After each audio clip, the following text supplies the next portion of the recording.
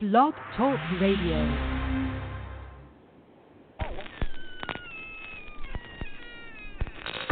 Ladies and gentlemen, boys and ghouls, step right up. Behind this curtain lies a ghastly concoction of delight, horror, fantasy, and terror. Your every wish is our command, your every whimsical desire brought to life. But I'm warning you, there's always a price. Welcome to the greatest show on earth!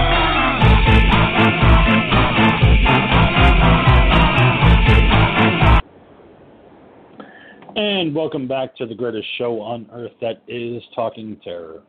As always, I'm your old pal, the King of Horror, Andy G, welcoming you back to this episode, where tonight we're going to be talking about my film pick of the week, 1982's Silent Rage, directed by Michael Miller. So it's going to be a lot of roundhouse kicks, a lot of looking at Chuck Norris shirtless, so I'm sure the ladies are going to be happy about that. So we got a lot more to talk about in the later end of the hour. But as always, I'm joined by the bold and the beautiful, the Grove Geek Keith. Hello, everybody. What is going on tonight? Not a whole lot, just excited for the show ahead. How have you been since the last time we spoke, Ghoul? Oh, just simply fucking fantastic over here, man. It's just a regular all day over here in the dirty Jersey, fucking hurricanes hitting, trees falling down, all kinds of rain and chaos.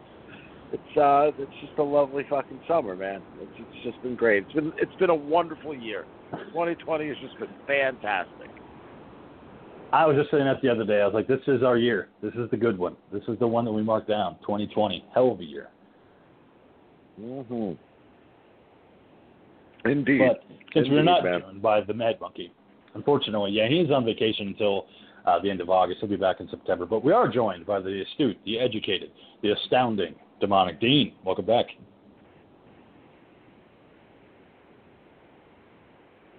And then there was silence. Hello, and then there was darkness, silence. my old friend.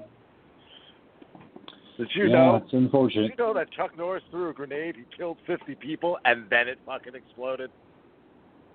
Oh man, I did not know that. That's a fun Chuck Norris fact. Did you know that he doesn't sleep? He waits. Of course. He doesn't stalk his prey. He waits. He doesn't take showers. He takes blood baths. Believe me, this is just going to be going on all night, people. So yes, if you didn't get your fill of Chuck Norris facts, I don't know, anywhere from 10 to 12 years ago, or if you've forgotten about all these things, just get ready, because tonight we do indeed have Chuck Norris in a movie on Talking Terror. So yes, he killed two fucking stones with one bird. No way. I didn't hear that one, because I heard that Death once had a near Chuck Norris experience. Oh, yeah. Do you know what his fucking blood type is, dude? What's that? AK-47. Oh, man, that is a really fun fact. Did you know that Chuck Norris could build a snowman out of rain? Of course, man. And he likes his meat so rare that he only eats unicorns. And that I actually have a T-shirt of. Yeah, I love that T-shirt. It's probably one of my favorites. Oh, boy. This is great. Still have no idea where the Dean is. He's somewhere in space. Well, of course. Well, I mean, I don't carry any horror news. There he is. There's the Dean. The Dean does horror news. Whoa. You can hear me.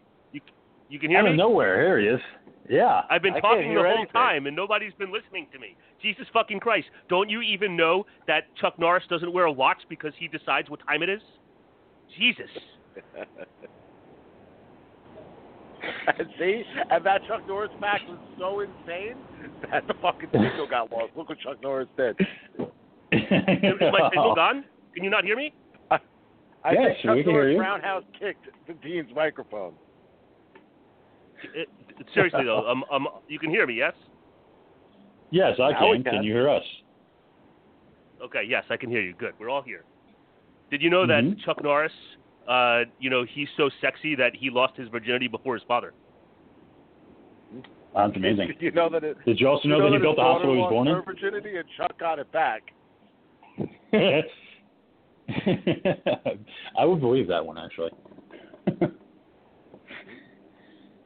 And he doesn't play hide and seek. He plays hide and seek, I don't find you. We could do this all night. But welcome, Dean. Yes, we can hear you, and you're sounding well.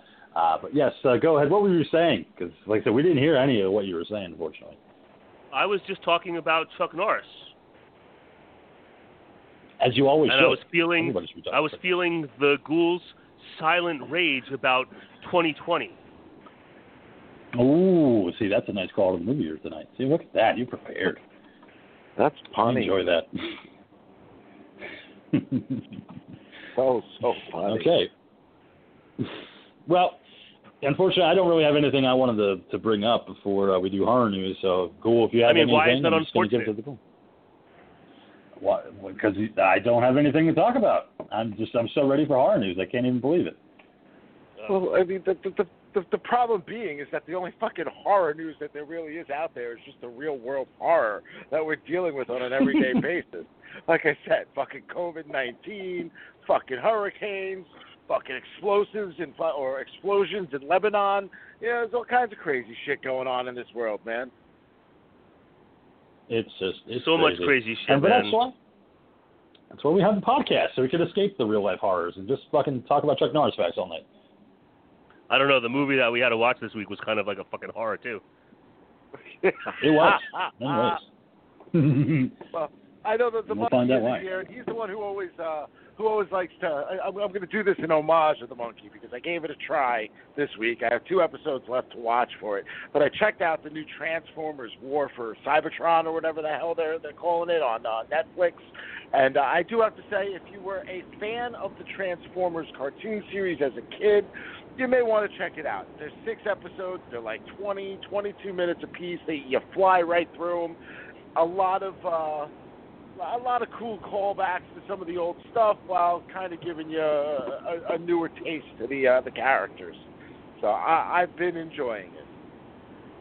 Well, I'm glad you're having fun. Them all again. Right, isn't it?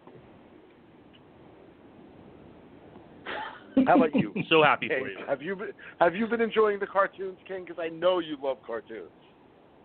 I do love cartoons, but I haven't really watching that one, unfortunately. I didn't even know that was around. So that's the first I'm hearing of it when you brought up that Transformers thing. Because the monkey hasn't brought that up to me. Usually he's pretty good about that stuff. But no, I guess he must have dropped the ball. Didn't let me know. I have to just say that I haven't seen an episode of that. I wasn't even going to sorry. ask you, Dean. Why would you not ask me? Well, I mean, why how would are you those not Marvel ask movies me? coming? Did you know that in the Avengers on Nick Fury's gravestone it says the path of the righteous man? Yeah. Indeed. Well, I know it now to Pulp too. Fiction. Wow, look at you. Coming out with the Marvel facts. I will have you know that since our last show, I have seen Avengers, Captain America Winter Soldier, Guardians of the Galaxy, Avengers Age of Ultron, Ant-Man, Captain America Civil War, Thor Ragnarok, Black Panther, Infinity War, and Endgame. No, you haven't. No, you haven't.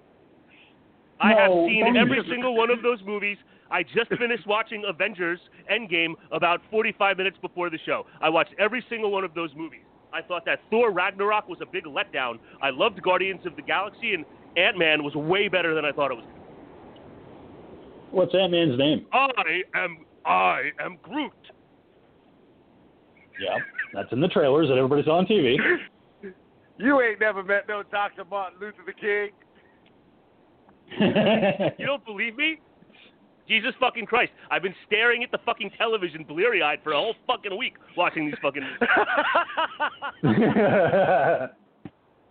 Oh, no.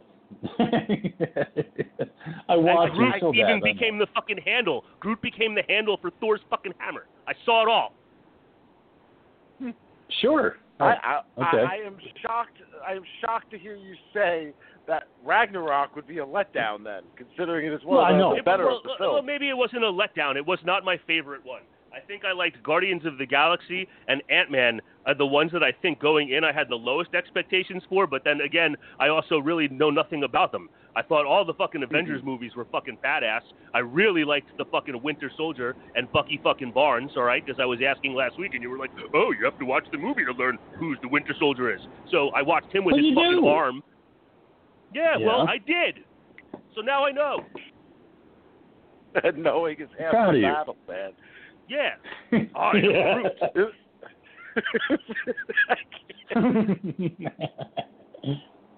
He does say that. If indeed you did watch all of these films, I have to say I am proud of you. I really am. I watched every one of them. I'm not fucking. Does Disney Plus on it have like a recently viewed section? Because I'll take a fucking picture of it. I don't know. I'll take your word for it, man. Yeah. Man, those movies are fucking long. Jesus fucking Christ! I wasn't expecting some of the. I was not expecting some of like the big time casting. Like I was shocked to see Robert Redford and Michael Douglas. Like I wasn't expecting to see such big names sprinkled throughout all of these films. I have to say. Yeah. And as they got more and more pronounced with each of the films, and they would get more involved. They were drawing bigger people, you know. And it's Disney. Once Disney gets involved, you know, the money is there. But Winter Soldier was kind of on the cusp. That was like one of the last ones to be a Marvel Studios film. It was just as Disney had purchased them. But yes, Redford was amazing. He was fantastic in that movie. Wakanda Forever. Absolutely. I have to say, from the advertising, and maybe I didn't pay super close attention to the advertising, but from the advertising, I thought that Adonis Creed was going to be the hero and not the villain.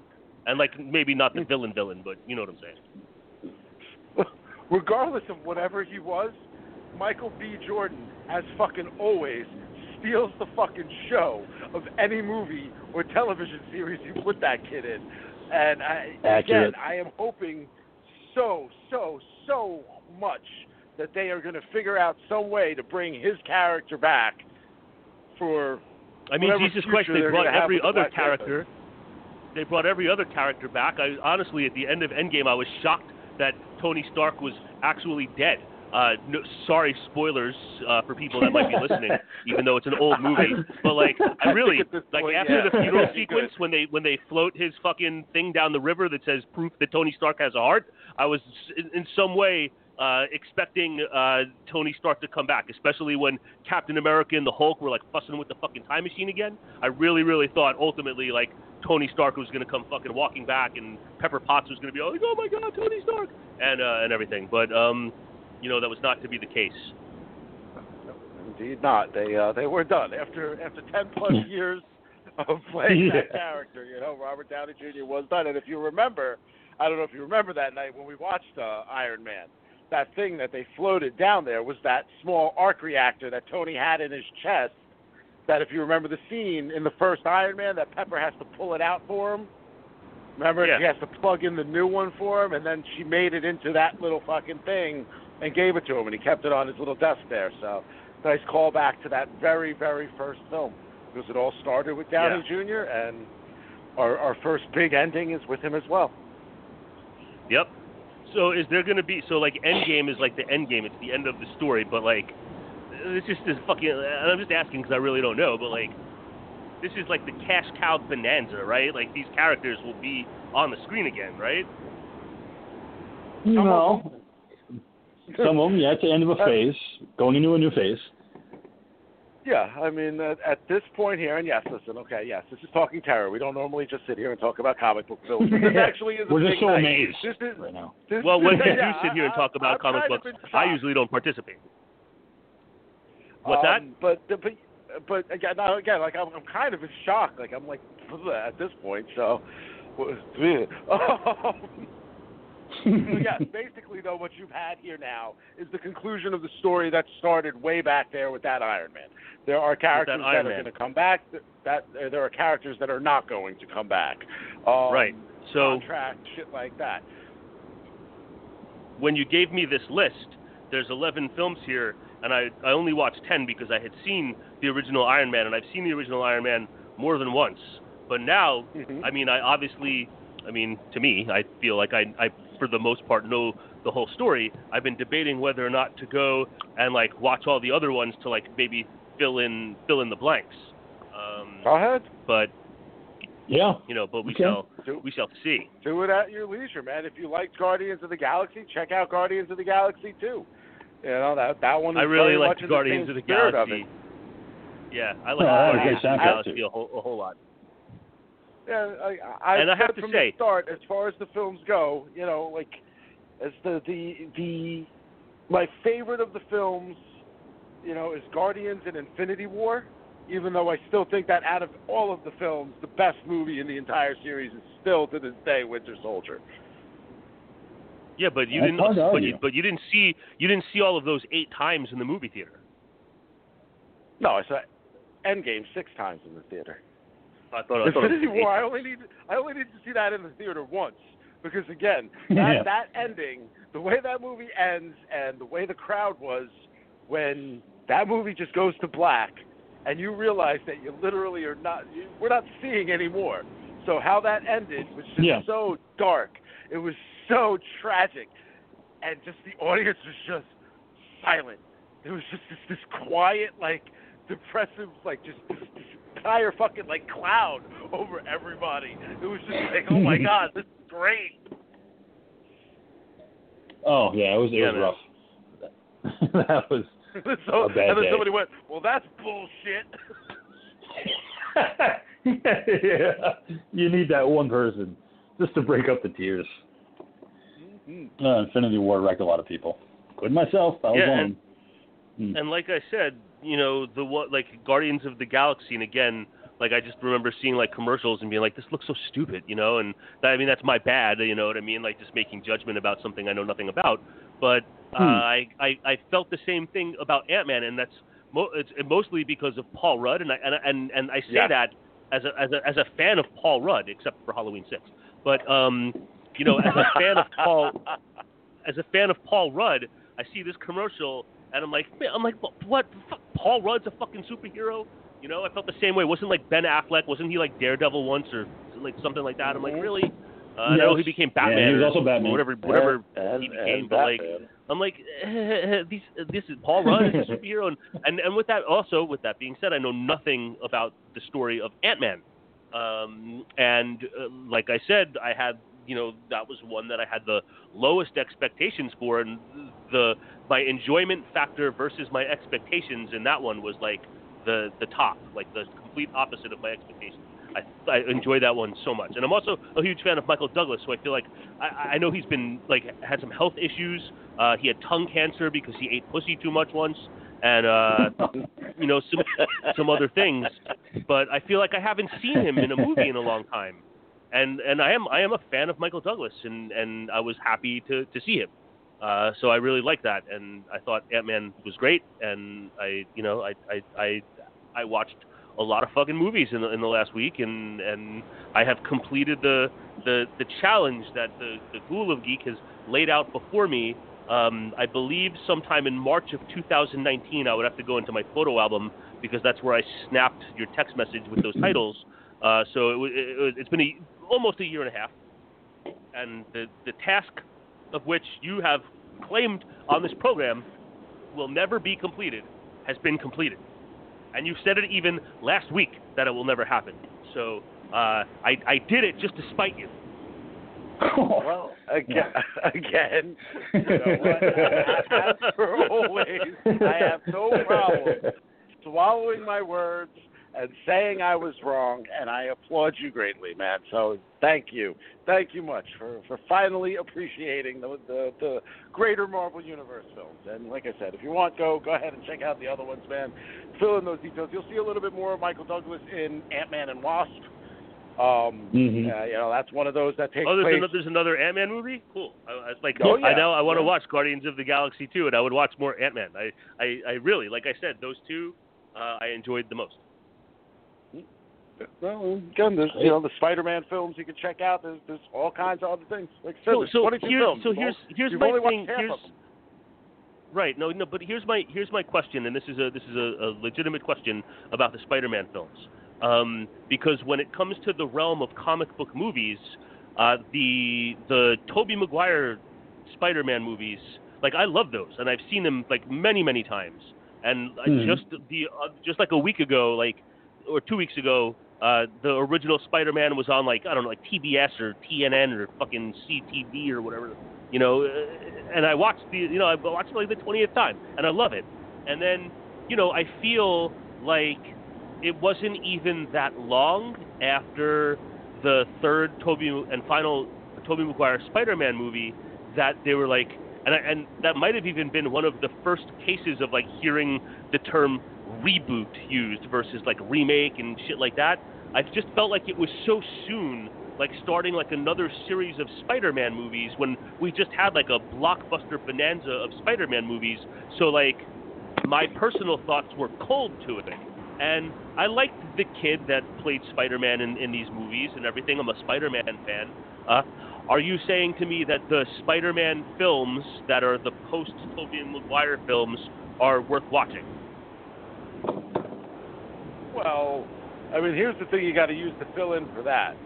The last Tobey Maguire Spider-Man film was Spider-Man 3 in 2007, and that was kind of a bomb. The movie was not very successful. It's not very good. So because Sony needed to put out a movie every X amount of years to hold on to the rights, in 2012, you got The Amazing Spider-Man, which is a whole nother person. That's Andrew Garfield, and he was in 2 films. You have The Amazing Spider-Man and The Amazing Spider-Man 2.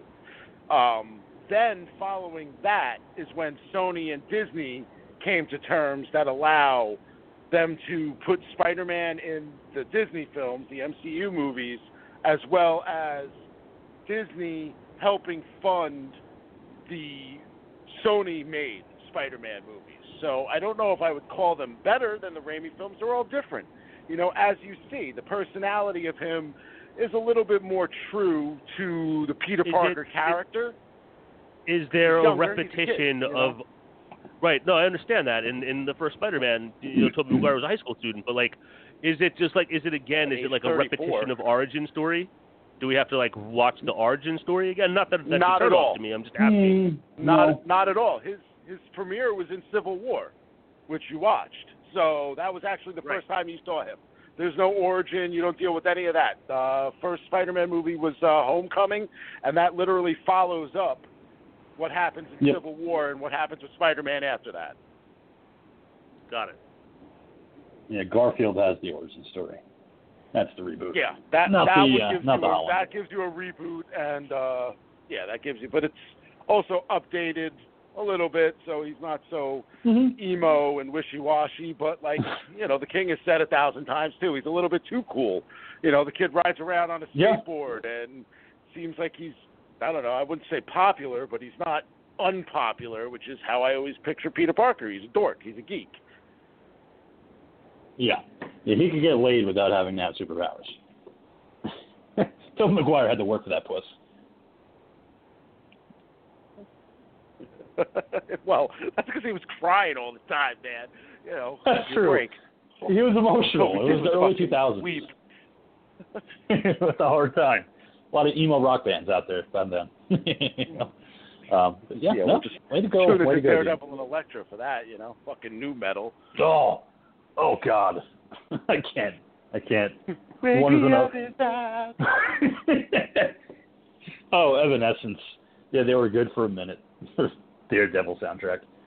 But then it's okay because Netflix fixed it. They just got Charlie Cox to do it, and it was fucking amazing. It does enough for you. Yes. Yeah, that would be a series you might enjoy as well, man. The Netflix series, you can watch them still. Daredevil, Punisher. Punisher is John Bernthal. Wait. So let me just, I want to clarify real quick. Those are 2 separate series, right? Daredevil and Punisher? Yes. Mm-hmm. Yes. Well, they mix together. I like those characters, very much so. And I know that at some time on our show, we have talked going back to a long ways when they had the Bill Bixby, it's still the best banner, but the Bill Bixby Incredible Hulk. They had the TV I don't agree with series. That at all. They had the TV. I'm not saying the best Hulk, obviously, but Bixby was fucking awesome.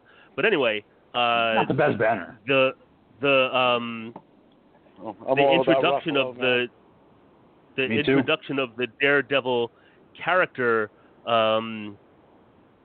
through some television specials, including like the trial of the Incredible Hulk and those old TV specials that were like one-offs. What's that? Yeah. You had Thor in that too, I think. Or I don't recall. I don't recall Thor. Yeah, Thor was in it. Again, I'm going on memory here. This is shit that I haven't seen since like its original airings on television. But that was my introduction to Daredevil.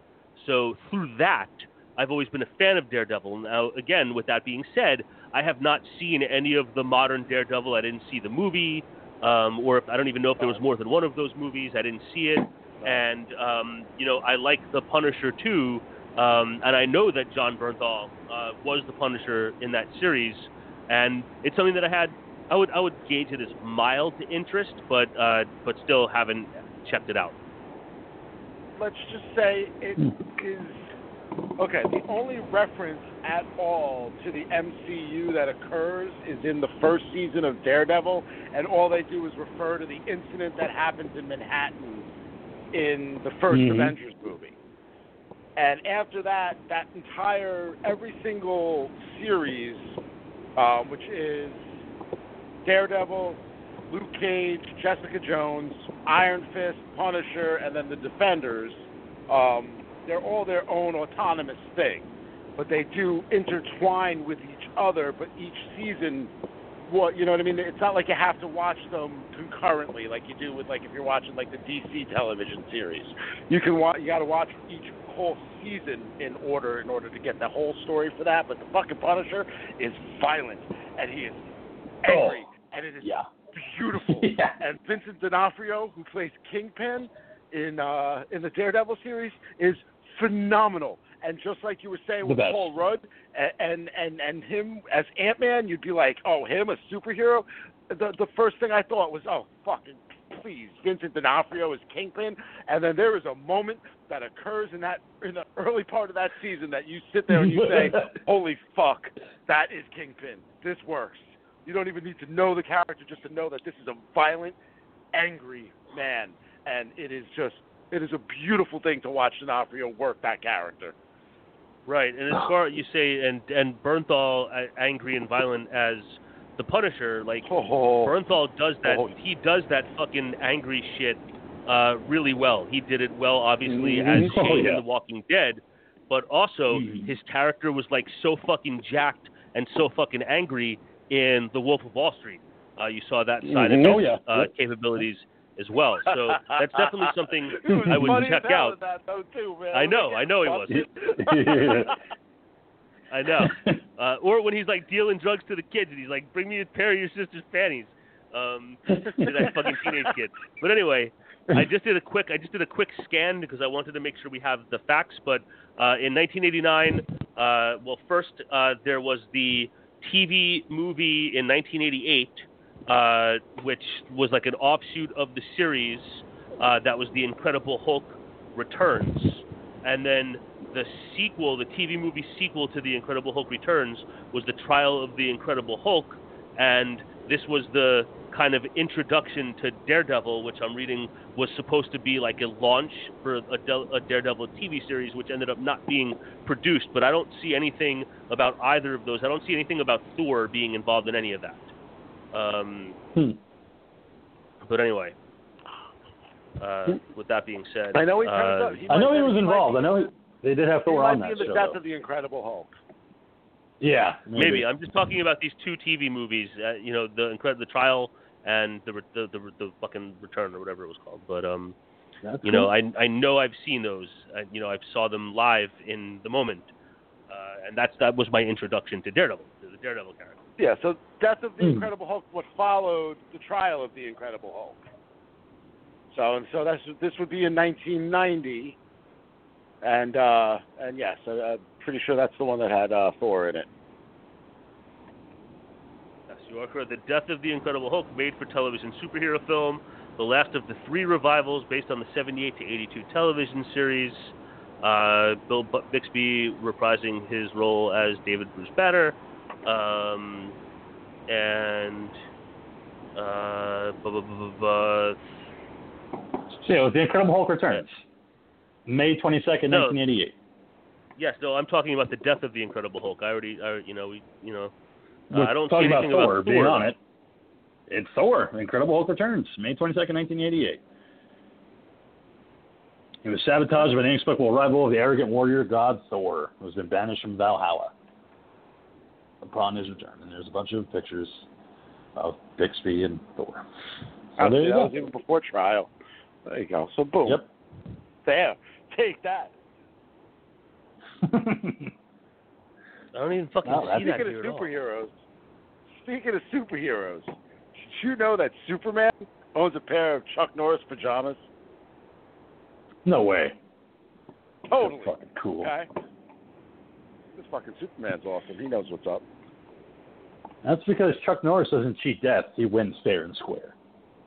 Mm-hmm. I think we've sent the Dean on like a spiral into the Incredible Hulk. I'm sorry. I mean, this is what you've been wanting for your whole fucking life, fool. So, Jesus fucking Christ. His whole life has built up to this moment. Read comic books. See the superheroes. Well, see, and look, and you did. We're proud of you. Flip here.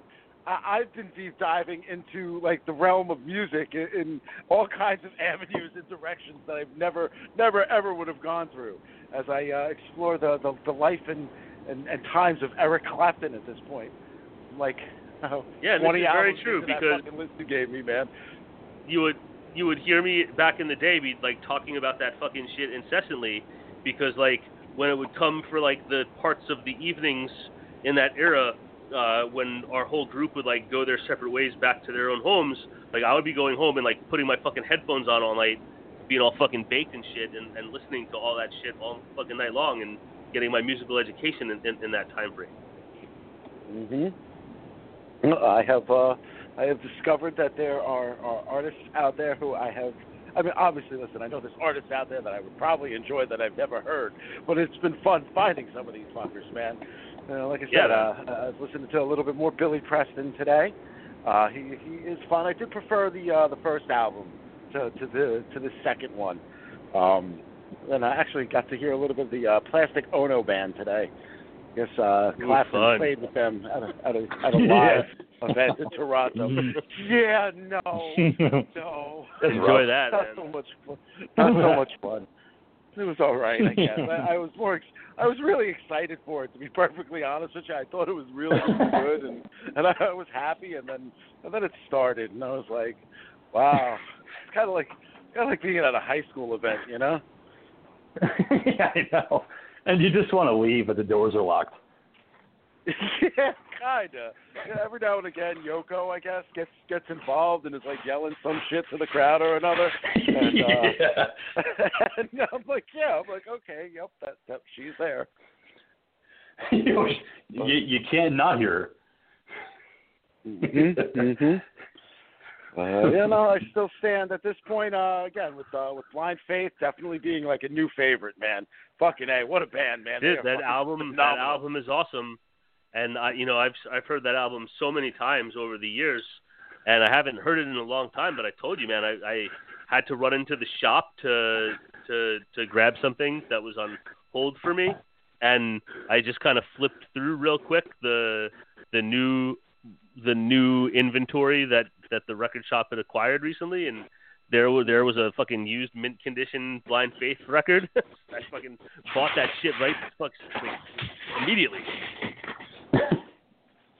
This is one that I've gone back to a number of times now. Like I'm just always like intermingling back to it.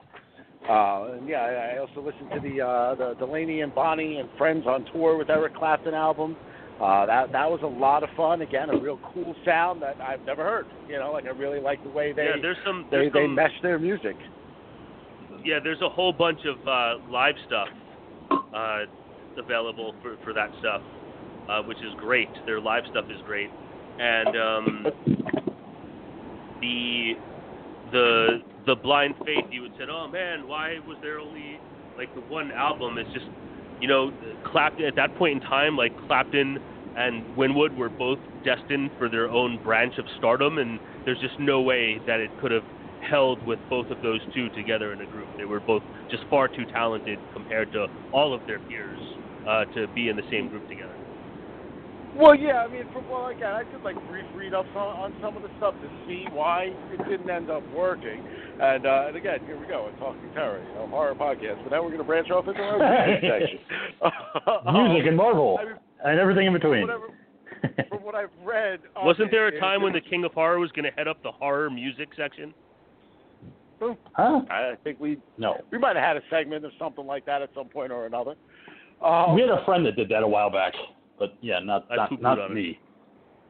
I like ghosts. The whole thing that I read on it was just that basically that Clapton didn't want to. He just didn't feel like they had enough work together yet at that point. They had put together that album, and while they were busy working on that album, they were also rushing them out there as the next big supergroup, and they only had 6 songs. So here they are. They're trying to tell them to, get out there. You guys got to tour. And all Clapton wanted to do was work together with the other three and be able to work better as a band. And then that started leading to buttings of heads. And that's when Clapton started, I guess he wasn't even he'd come out on stage to play with the band, but not actually, do anything on stage. He would, kind of stay in the background and just fucking play guitar and not really get involved. They said he was actually more involved with other groups that were opening for them at these shows instead, and that he would actually sit in and play with more of them than he was actually being involved with Blind Faith itself. So in the end, they were just okay, look, we're done. And so it went. Yep. Sounds like the typical shit that you hear in the music industry. The same old stories. The music companies want money, and they want to fucking, they want to make everybody the next big, huge star. So basically, you had this band going out there who wanted to make their own music, playing Clapton's old band's music. I'm sure there was more personal shit involved with it, but that's what I gathered from my quick little shits with it. I'd be mad too. Agreed. Yes, I actually listened to that whole album, the Blind Faith in Hyde Park. They have that. They have a whole live album for that show. But you can see it too. Nice. You watch it happen. I'm all about. You know me though. I'm more about the oral sensation than I am about the visual. I know you love the oral. You love the oral sensation. The oral beats. Mm-hmm. So do we actually have any horror news whatsoever? I was going to say, Dean, do we have anything to talk about? We have, of course we have horror news. So first, being that he was in The Thing, we have to say our bon voyages to Wilford Brimley, who is shuffled off to the great beyond, leaving a legacy of oatmeal and diabetes and cinematic performance. So he has shuffled off at the age of 85. I'm a follower. He had been a very active user and communicator on Twitter, tweeting almost up to his last day on the planet. But anyway, we just need to throw that out there. Obviously, The Thing, John Carpenter's The Thing, is held in very high regard here on the Talking Terror program, and Wilford Brimley played a part. So we just felt the need, or I felt the need, to just kind of say goodbye on our show. Moving on. I know, obviously, as horror fans, The Thing and stuff like that, and yes, the Quaker Oats guy and diabetes guy that has become the source of much comedy and memes and all kinds of shit with that.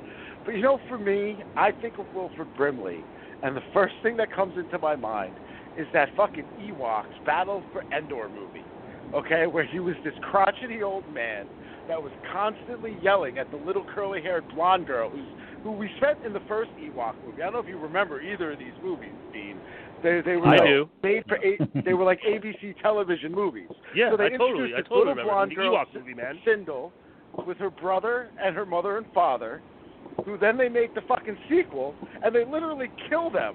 They kill the brother, they kill the mom and dad within the first couple of minutes, and then they stick this poor little girl with this crotchety, chubby old fucking man and this fucking fast-running critter called Teak, I think his name was.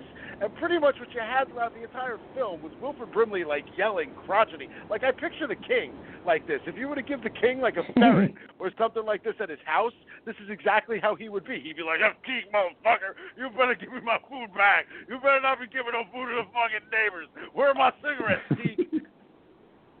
That's pretty accurate. It's like you're in the room with me. This is pretty much what I picture Wilford Brimley when I hear his name every time, because that movie was just so stained into my head.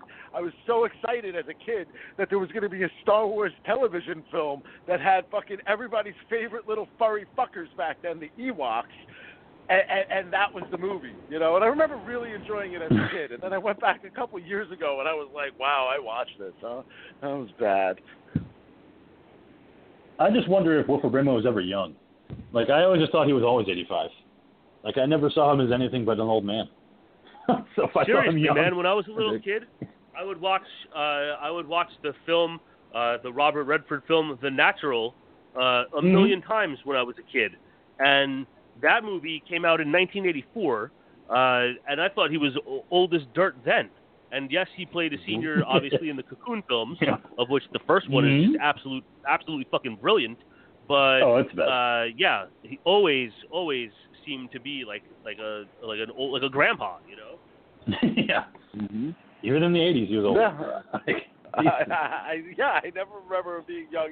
The youngest I think I ever see him as is when I saw him in The Thing, and that's because I'll be honest, I didn't even fucking recognize him. The first time I watched that movie, I had no idea that was Wilford Brimley until the end of the movie, and I was looking at the character names. I saw him in the beginning, and I remember watching the whole film, thinking to myself, I thought Wilford Brimley was in this, and then I saw the character names, and I was like, get the fuck out of here. He didn't look old. No mustache throws you off.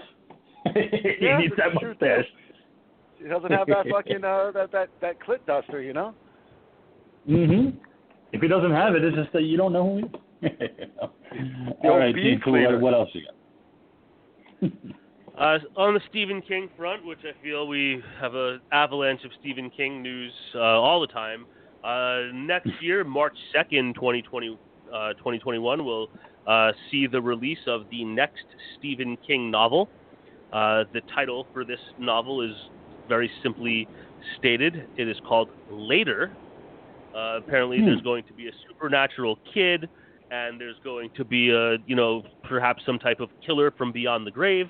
But this novel will be clocking in at a very, very, very tidy 256 pages, which I feel like, I'm sure there's been a couple of new King books since the last time I was reading new King books, which is probably 4-ish years ago.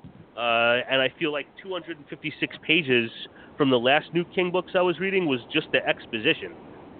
So this whole novel is going to be a complete read of only 256 pages. So a quick read. So if that's the kind of thing you look forward to, next March 2021, Later will be released. And also in the world of Stephen King, the Firestarter remake being directed by a man named Keith Thomas. He has said that the script has received...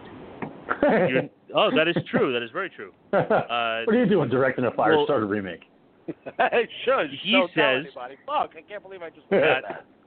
Sorry, man. I didn't mean to blow up your spot or out you or whatever the TikTok term is these days. But anyway, he says Stephen King has given his approval to the script. It's a screenplay by Scott Teems, who was the writer of the upcoming to next year Halloween Kills, and they're hoping to start shooting the Firestarter remake sometime later this year. So that's what's going on in the world of Stephen King. Okay. In the world, sticking with books real quick, I do have to say for everybody out there that is a fan, yesterday, our copy on release day of Stephanie Meyer's newest Twilight novel, Midnight Sun, made its way to our house here, even through the hurricane. There was a bright, diamondy, sparkly, fucking shining thing that dropped into our laps. And that indeed was Midnight Sun. So all you Twilight fans out there, the book is out. Go get it. You know, at some point they're going to make a movie, and we're going to make the Dean watch it. So you best get it now. I've said it before, and I'll say it again. The only thing that would make those films any good would be if Blade showed up and killed all those motherfuckers. Who is coming to the MCU. Played by Mahershala Yes, Blade is coming. Ali. Sorry, I like played by Mahershala Ali, Wesley Snipes? No, not Wesley Snipes. No, rubbish. Wesley Nope. Snipes is out. Lots too much money. Yeah, he just didn't do it. Problems. He still wants to make another Blade movie, just not in the MCU. He's going to do it himself. Called Motherfucker Blade. Anyway, in the world of Friday the 13th, there's been all of the talk of lawsuits and whatnot, but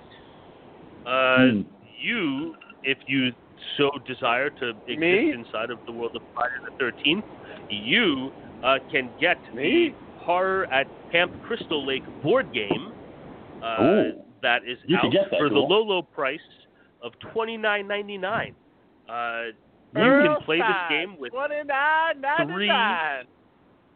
three to six players. It's rated for ages 17 and up, and it's being said that this is a pressure luck survival type game that takes place over the course of 5 nights, and you can play as the choice of 6 different counselor stereotypes as you try to elude death by Jason Voorhees himself. Sounds like the NES video game. So I get to pick my weapons and my. You said there were 5 counselor stereotypes. See, in the video game you had 6. You had 6 counselor stereotypes.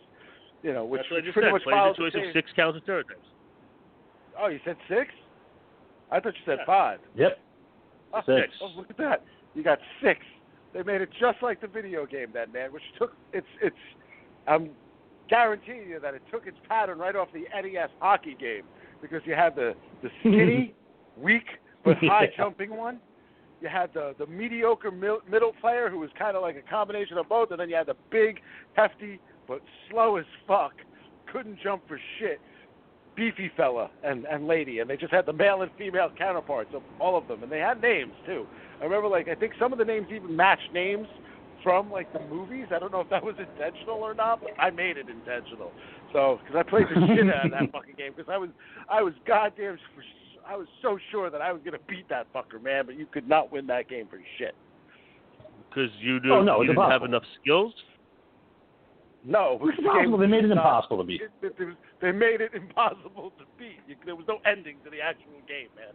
No, you had to fight fucking zombies and bats and shit.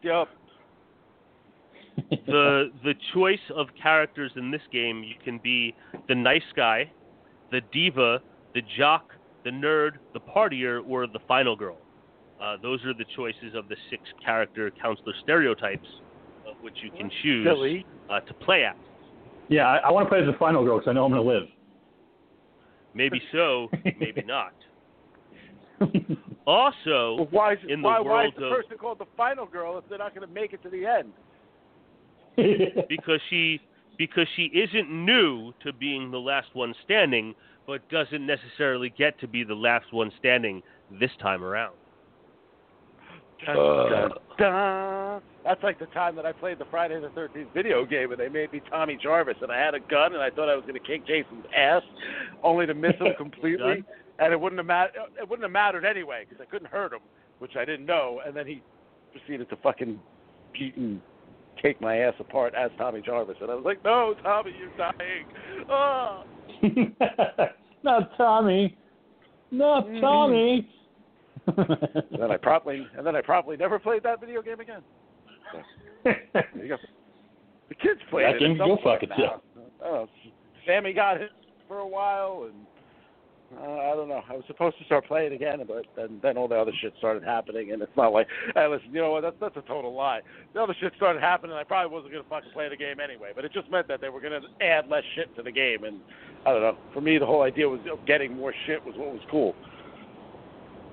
Yeah, well, that's your way out. You could be like, oh, that fucking lawsuit. I can't play this game anymore. Oh, fuck that. Exactly. Wow, this is crazy, right?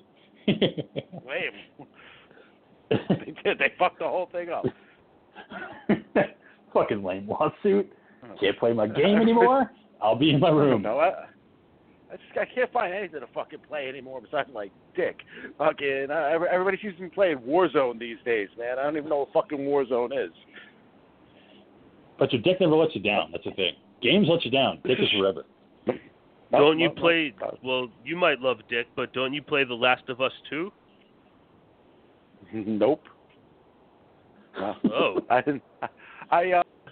No. See, I own The Last of Us 1, except I only own it because I got it on Redbox, and this is when I was still living on Tennant Road. And I guess I put it on my TV stand, and then somebody put something on top of it. And then I completely forgot that I rented it. So it sat there. And eventually I got an email from Redbox that said, hey, we're going to just charge your card $60, and you now own this game. And I was like, what game are they even fucking talking about? And sure enough, I picked up a couple of DVDs or moved something somewhere, and there was The Last of Us, just the last of it, just sitting right there, in this form. And I was like, wow, I should have probably played it. And I was like, I'm going to play it now. And then I didn't. And, yeah, it's still sitting on, a shelf somewhere, I think. Well, then. Still never been played.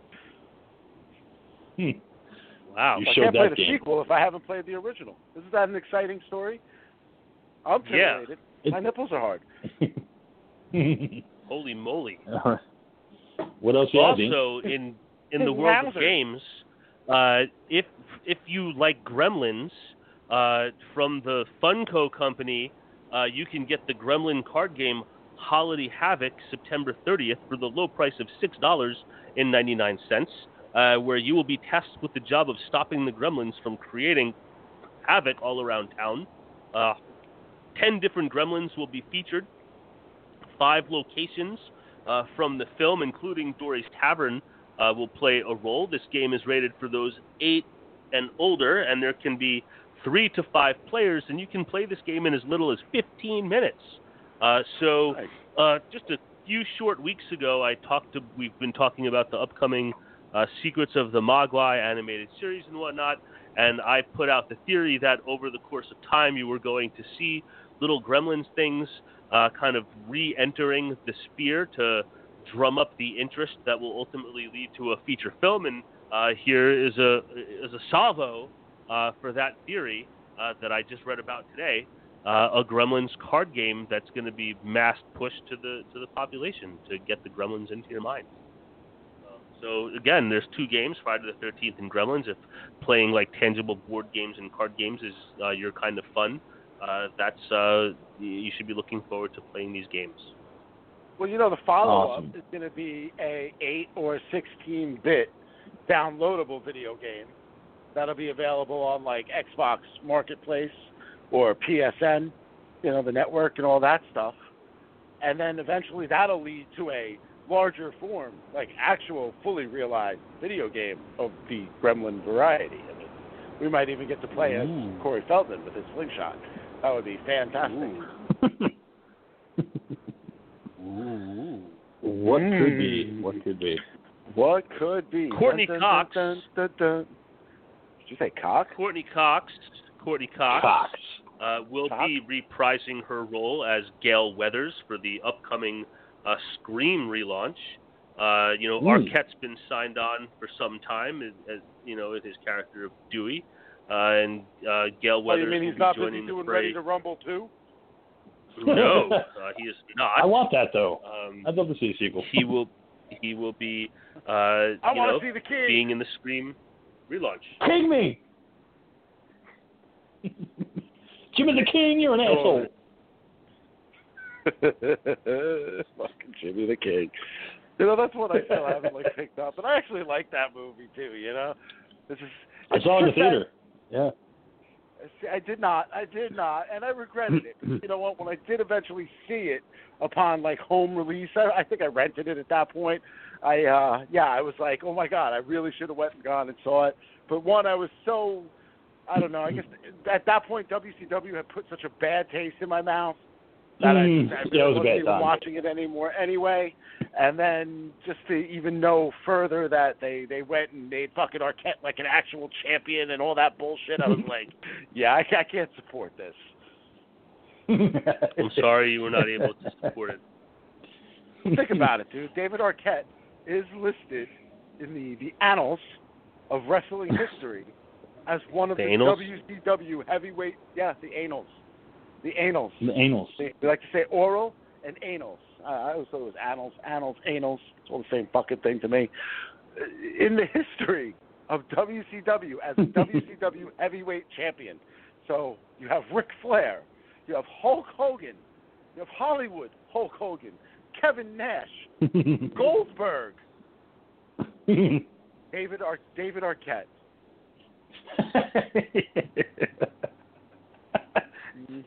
Even just saying it sounds bad.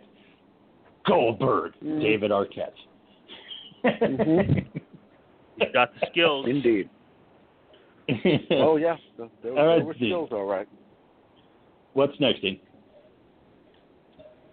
Those of you that have seen the remake of Child's Play, the director Lars Klernberg, he wants a sequel, but ultimately it's up to the studio.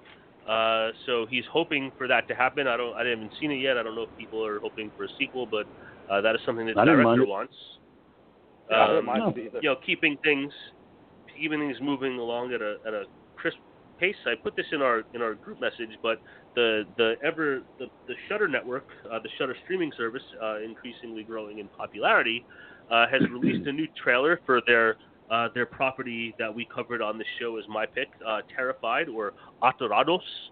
It seems that as they have now grown in popularity, they're pushing this as like a new film. The trailer that they've put out with it is even labeled as 2020, when obviously it's not a film from 2020, but they're using their growing popularity to make another push to get this film out there and seen. I think we had an entertaining time with it, but if you were looking for a chance to revisit it, once again, you will get a chance to see it. Continuing to move along, I am a fan of the original Wolf Creek film. I have not seen the sequel, nor have I seen the 2 seasons of the television show, all starring John Jarrett, who plays the killer Mick Taylor in these films. But Mick Taylor, John Jarrett, the creator Greg McLean, have come forward to announce that there's going to be a Wolf Creek. Maybe so. There's going to be a Wolf Creek third film, as well as a 3rd season of the TV series. So if you are the fan of the torturous, murderous exploits of Mick Taylor, there's going to be more of that on the way in more than one different capacity. So keep your eyes peeled. It's got a following. And since some of you out there are still fans of a Wolf Queef? Queef? What? Queef? Wolf Queef?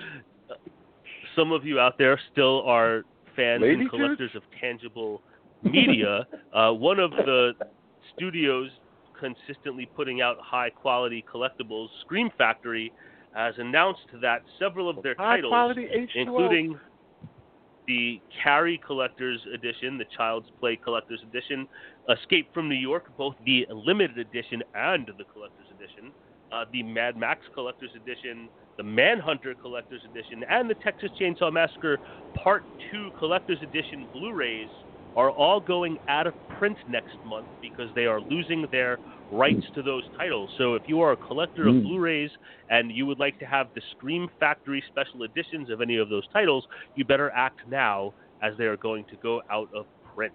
I know some of you are still into the tangible media, so you better act fast. Also, there is a company called Arena Cinema, and Arena Cinema. Hollywood.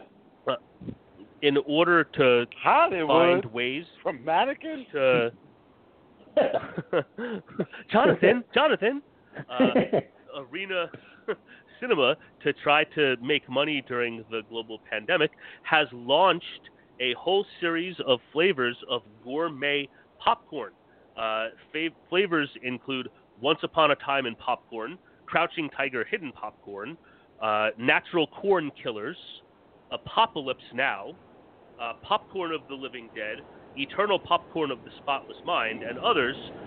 All of these popcorns have different styles of flavors like coconut lime, Thai spice, maple bourbon, cheddar, so on and so forth. But you can get 2 large bags of any flavor for the low price of $15.99. So if flavored popcorns with movie-themed titles is your kind of thing, then you should check out their website where you can place your order for some gourmet flavored popcorn. And then finally, we have talked so much lately. Hold on. You remember Frank, right? Of course. Obviously, my stepfather. Well, he used to get for Christmas, he would do Frank. He was my stepfather. No shit. No shit. No, so for Christmas, he would get flavored popcorn. They would just always get him a tin of flavored popcorn of various, caramels, cheddar, whatever the fuck it is, right? So the one Christmas, this is like right after we moved to New Jersey, so this has got to be like 1991. So Gaetano, my Italian friend, had come out to visit and hang out during the holidays.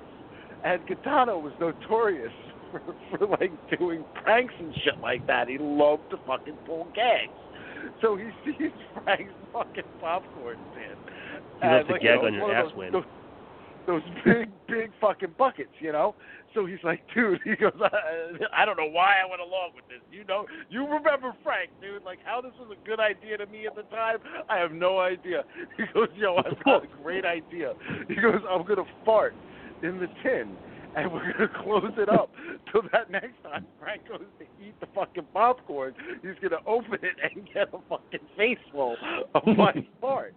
So I'm like, oh, what a great idea. I've never heard of anything so fucking intelligent in all my life.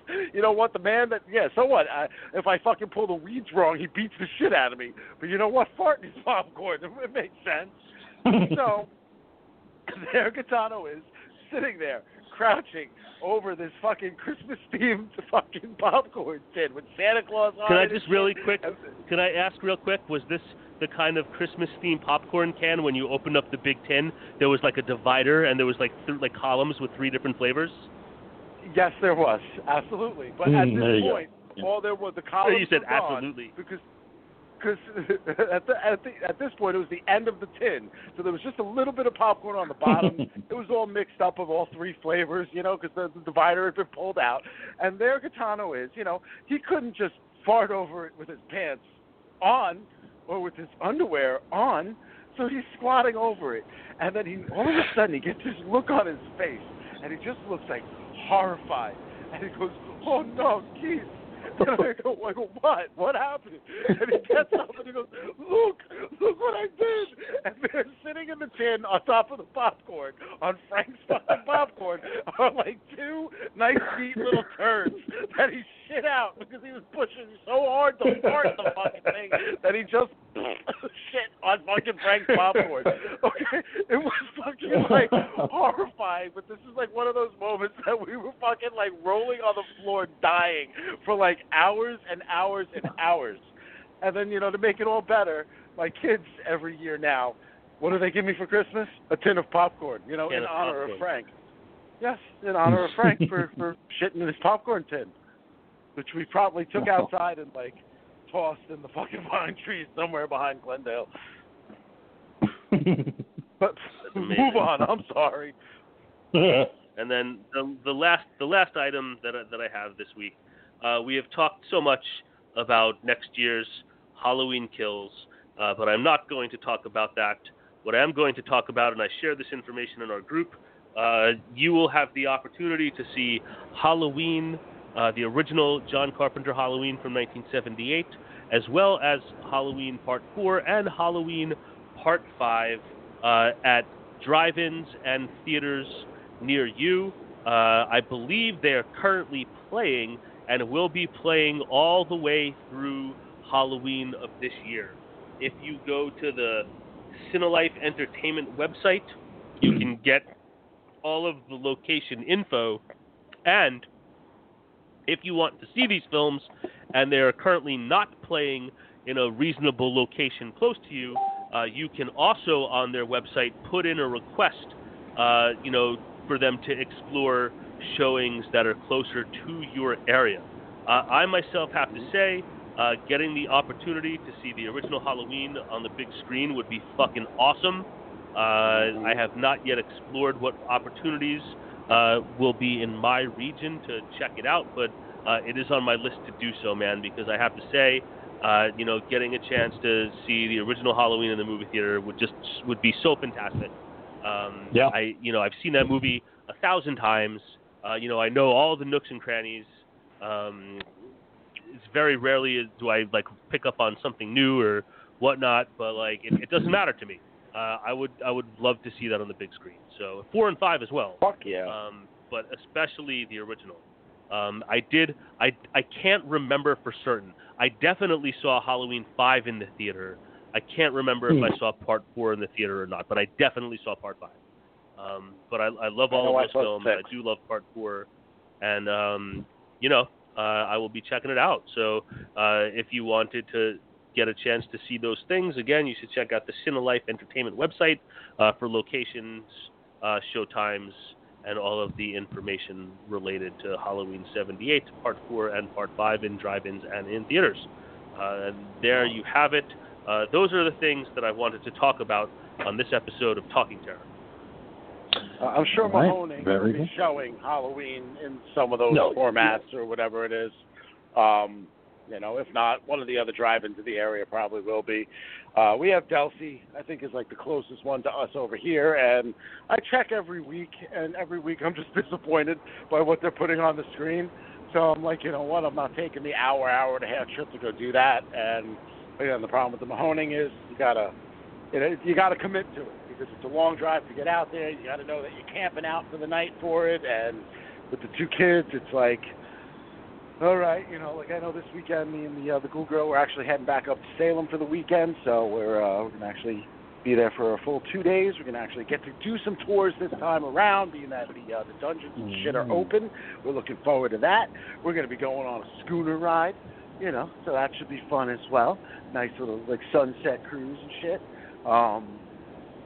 So that'll be a good time. But, yeah, drive-ins, man, there's just none close enough to us here that it's I can't commit to it. Sucks. I wish we had one closer.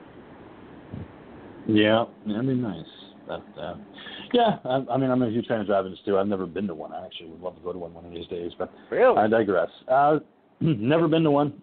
One of these days I'll get to go. There's one that's not that far from where I live. Yeah, Mahoney would probably be the closest. There's another one too that I wanted to go to last summer, then ended up being the movie that was playing that wasn't playing anymore. I think I was going to go see Child's Play with a mutual friend of mine and Monkeys, and just never ended up happening. They took the movie out too quick. So, Mahoney's anyway, always doing the theme thing with 35 millimeter. You know what I mean? Which is awesome because they're not doing new movies. Yeah. They don't play new films. It's always old films with themed weekends and all kinds of bonuses and shit. And like I said, you pitch a tent, you spend the night for a couple extra bucks, man, and you can just fucking party and fucking hang out nice, neat, keep it clean, and you're good. Don't be an asshole like we always say. Mm-hmm. You're right. So, speaking of assholes, we do have a villain in the movie that we're going to be talking about, John Kirby, which is also kind of appropriate for Halloween, like a stand-in for Michael Myers because he doesn't talk and he kills. But Silent Rage from 1982, directed by Michael Miller, follows a sheriff who tries to kill the killing spree of a silent, maniacal murderer who, as a result of secret genetic experimentation by an unethical scientist, has the ability to self-heal. So that's the general viewing of it. Chuck Norris does a lot of kicking, he does a lot of lovemaking, and he spends a lot of it shirtless. So that's Silent Rage. I saw it years ago, and I thought it was kind of cool to see Chuck Norris doing something that isn't an action film or a martial arts film. So, Ghoul, what did you think of Silent Rage? All right. So, first and foremost, this will be one of my long-winded ones. So Dean, I don't know, go sip a wine or whatever it is that you do over there in California. I had a few Chardonnays. What of it? There you go. I'm just telling you to go fucking enjoy some more. Go ahead, man. Let it out. I thought this was a different film. I thought this was The Hero and the Terror, or whatever that movie was called, which was a Chuck Norris film from the later 80s. I don't know if there's a lot of similarities between them, but it was just just what came into my mind when I heard Silent Rage. I just thought the same fucking thing, was going up against. It's a non-war-based or non-karate-based Chuck Norris movie. But I did see this film back in the day. I went through a phase, as I think a lot of kids, I'm sure the Dean did as well, where Chuck Norris, for a short period of time, was like, the fucking guy was pretty cool. He was an ass-kicking white dude who, was in a ton of these movies. He was in I discovered the missing in action films at the perfect age. So you had Rambo, who was like your super duper action star. Well, missing in action was realistic.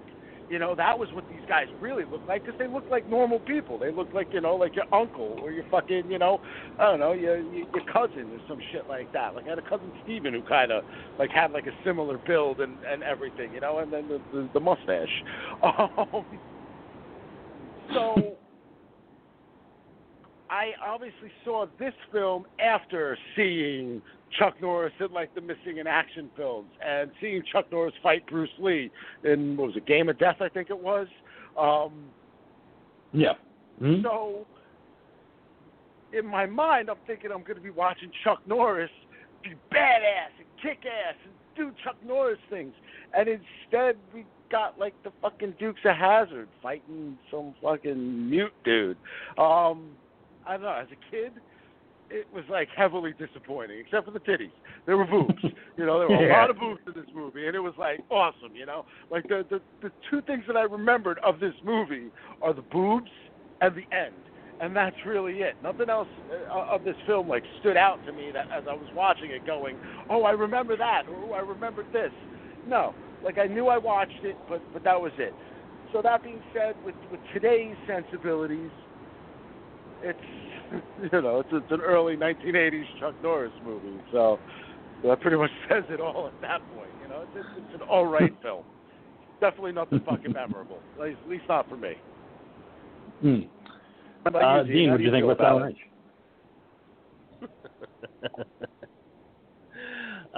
Look, all things being fair, this has got to be one of the worst fucking movies that I've ever seen in my entire life. I was astounded by how fucking terrible this film was to me, for numerous reasons, which we will cover in depth. But truly, I thought this movie was absolutely terrible. I watched it in two parts. I watched the first 2/3 last night, and ultimately fell asleep while watching it, and then finished it up today after I watched Endgame, and I can't believe. Follow Endgame up with this. I did. I followed Endgame with the last 35 minutes of this. I just couldn't believe how bad this movie was, and I really didn't know what to expect. I've heard of it before. I haven't seen the entire Chuck Norris catalog, but I've seen enough to know what to expect from a Chuck Norris film, especially pre-85, 86-ish Chuck Norris films. And I just thought this was fucking terrible. It was so bad, so bad. And it has those really just fucking unintentionally fucking bad moments. Even I could admit that. I'm not saying I love this fucking movie by any means. I do enjoy it because of how cheesy it could be at times. How he has Flounder playing the fucking deputy, and just so excited because he gets to see his first pair of tits. Ever. He's oh my God, they were so perfect, and they had fucking tattoos on them. And I think I'm going to fucking ask her out. What fucking movie is this? This is supposed to be Chuck Norris's, debut in a horror film. Like, he's going to take a break from action and do a horror film, and it kind of gets there with John Kirby. But, yeah, it's Chuck Norris all over this fucking movie. You could tell this is his vehicle. Even in the beginning of the movie when he steps out of the police car. Mm-hmm. And it was his company that produced it. So. Well, you got to remember, too, though, at this point, I have to correct myself. It wasn't Game of Death. It was Return of the Dragon was the movie that he was in with Bruce Lee. Yep.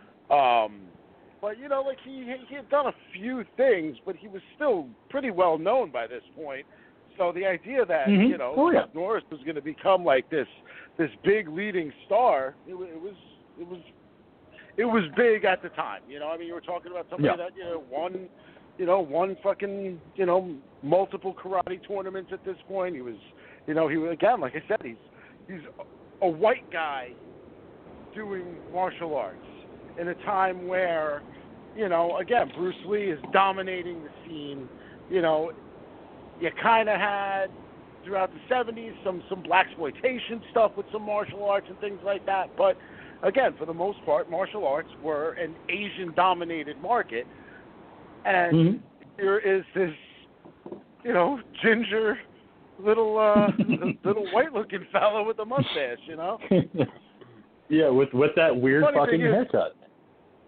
Which the funny thing is his real name is actually Carlos. It's Carlos Ray Norris. Just we all know him as Chuck. Yeah, that is up. But yeah, because you get this with the movie, you get a character named John Kirby who's mentally unstable, trying to call a psychiatrist played by Ron Silver to help him. And Ron Silver, as Dr. Howman says, "I'll be right there, just kind of stay calm." But he can't stay calm enough. He grabs an axe, kills his landlady and the neighbor trying to defend the landlady with a wooden chair. And this is where you get Chuck Norris as Dan Stevens, the sheriff of this small town, going on a chase, trying to beat up John Kirby and get him into the back of the squad car. But, of course, this guy has super fucking human strength, and he could bust out of fucking handcuffs and kick the door off the back of a cop car and then get shot to death and still seem like he's still kind of alive. So it's setting it up. This is John Kirby, and he could probably fucking take down Chuck Norris. No, you can't. He's Chuck fucking Norris. Kirby's not winning this fight. No matter way you look at it, he's not, But they get the brilliant idea to put this guy into the experimentation program of mitogen, which turns him into fucking Wolverine. If you haven't seen this movie, guys, yeah, he basically gets turned. John Kirby gets turned into Wolverine. Pretty much. Be just attacked, shot, stabbed. Yeah, yeah, that's all. You could cut him, you could stab him, you could shoot him. He's just going to regenerate. So he's got a regeneration factor, like an X-Man. I love the early sequence when he first busts out of the house, and when they both jump out of the window and off the roof, and they're in like the weed area, like the large weeds, and Chuck Norris is like walking through the area, and he's looking in every direction except for behind him, where you see John Kirby like just so obviously like creeping, like there's no way you don't see this large individual doing it. Yet somehow Chuck Norris does not see him. And you know what I did forget is that prior to this, they did have a pretty good success with The Octagon, which was a fairly big movie in the early '80s. I remember that being big even when I was a kid. And I remember hearing about that. Like one of my uncles, or it might even been Frank, who was like, "Oh, you gotta see this movie. It's fucking awesome. You like ninjas? Yeah. I'll show you fucking ninjas. Watch what Chuck Norris does to ninjas." But yeah, with John Kirby after he gets shot, and they just decide to use his formula. I love the fact that Tom, his psychiatrist, is working surgery on him, because I didn't know that psychiatrists know how to perform surgery and try to help somebody. I'm going to stop you right there for a second. They do drop a line to protect this. Go ahead. What do you got? Yeah, I missed it. I just wanted to stop you right there because I want to point out this is one of the things.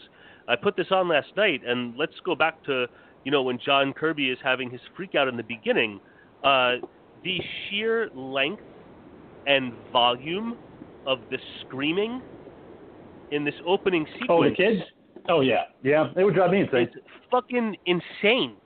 And I put this on, and, I live in a very small house, and, the TV at night, my wife is getting ready to go to sleep, and I I have found what like the suitable like volume is to have on the TV where I can enjoy what I'm watching, but it not be too loud. And I had it at that volume. And as she was, going around doing her things, getting ready to get ready for bed, she was like, "What the fuck are you watching in there?" Like the screaming just went on and on and on. Like really, like I was watching it. Like, what the fuck, lady? Mm-hmm. Yeah, well, that's kids. That's what it's like having. Yeah, children. that's kids. So never have one. It's the best thing I can tell you. For the most part, nine out of 10 are like that. Every now and again you get one gem. So. But like I said, yeah, go ahead, go. I'm sorry. Sorry, the drop line was was him saying, "Oh, you should have stuck with surgery, Tom, instead of going, and doing your whole brain thing." So yes, at one point he was a surgeon, and then decided to become a psychologist or psychiatrist, whatever it is that Ron Silver does poorly in this movie. Yeah. But yeah, after basically putting that the chemical, the mitogen into him and going, "Oh my God, it fucking works." So it's not right that we're doing this, so let's just say that he's dead, he died in peace. And, of course, the one Dr. Squires is like, yeah, not a problem, we'll do that. And as soon as Holman leaves the room, yeah, we're fucking doing it, bro. We're fucking bringing him back because this fucking shit now works. The real science is going to begin. Now we're going to do the right thing. Who cares if this guy was a fucking psycho killer?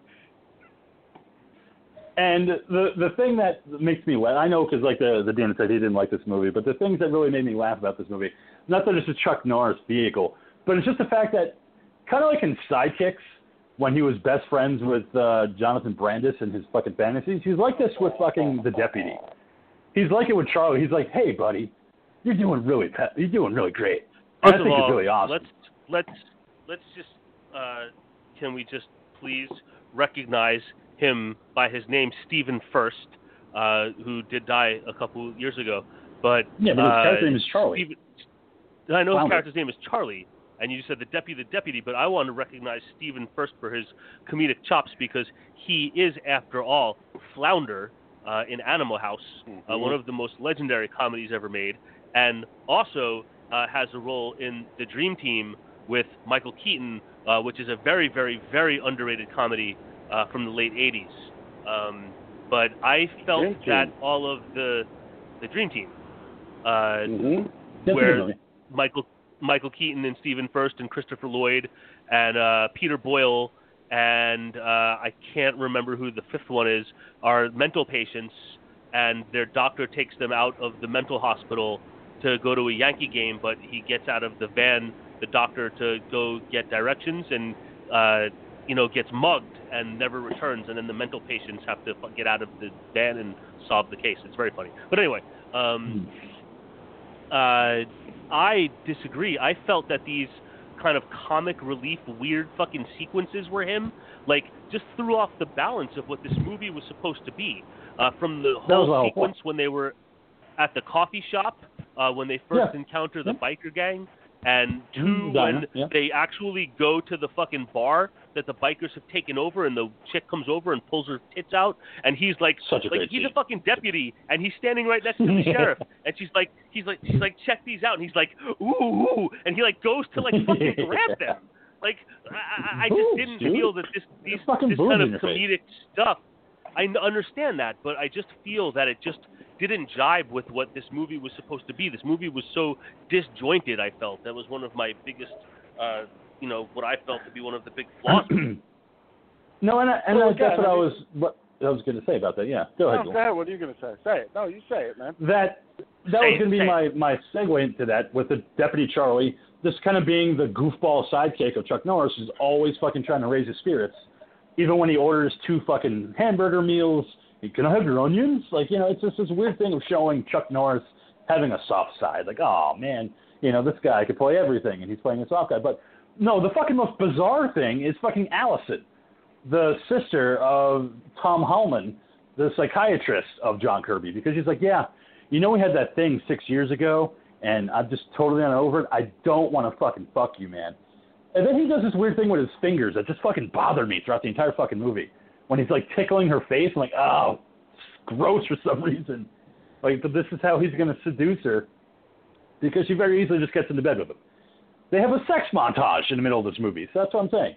Disjointed not only with do the they comedy, have a sex montage, not only is there, and this is another one of the things, not only is there a sex montage, but there's like a 5-minute sequence just showing them, oh, here's them sitting at a picnic with the sunset. Here's them sitting in a romantic restaurant. Here's them sitting on the deck with a glass of wine and gazing off into the distance. And here's them sitting against the, like, it was just the fucking most asinine sequence. It didn't make any sense to the story. It's a Chuck Norris showcase. That's all it is. Like, when you see it as a Chuck Norris vehicle, that's all it is. It's showcasing you that he could be the lover, he could be the friend, he could be the action hero. That's the way I took it. It's just them showcasing you what Chuck Norris can do. He can do action, but he can also have a soft side and a sexy side because he's out without his shirt on for a lot of it. And he can also be a central lover, but he can also be your buddy, you know, who tells you that you're doing a good job, even though he just told you about his dog that he froze when he was a kid. That's funny, Charlie. You cad. I'm not going to be bothered by that story at all. Chuck here is 42 years old in this film. So it's not like he's some young spring chicken, you know. He's kind of like Wilford Brimley in a lot of ways, you know? Like Chuck Norris is one of those guys who to me has just always seemed old or older. A lot of the scenes, particularly the ones involving him and the female lead, were like kind of improvised on Chuck's end. The director was more like, well, you know, you got to be flirty or, you know, you got to do this. And Chuck was like, okay. Well, this is how he's going to do it. Like, you remember something. This is a martial artist here. You know, he's not the fucking smooth ladies man. He's not yet quite a leading actor in a film. No. So, like, the idea of, like, this is what you're asking of him to do. Like, all Chuck Norris wants to do is get in there, have fight sequences, and move on, you know? So he looks very uncomfortable whenever he needs to, like, engage other characters in the film in conversation. And especially when you have things that seem disjointed, like they don't know what they're doing. Like you have Stephen First telling this story, and, you know, is the story supposed to be comedy? I take it as comedy because the characters built as comic relief. You know, like that's what you're getting out of this guy. Yet at the same time, like, he doesn't make any sense in the broader scope of things. Like, I'm thinking, like, when I take this movie, like, I could take this and put this side by side with Roadhouse as a film.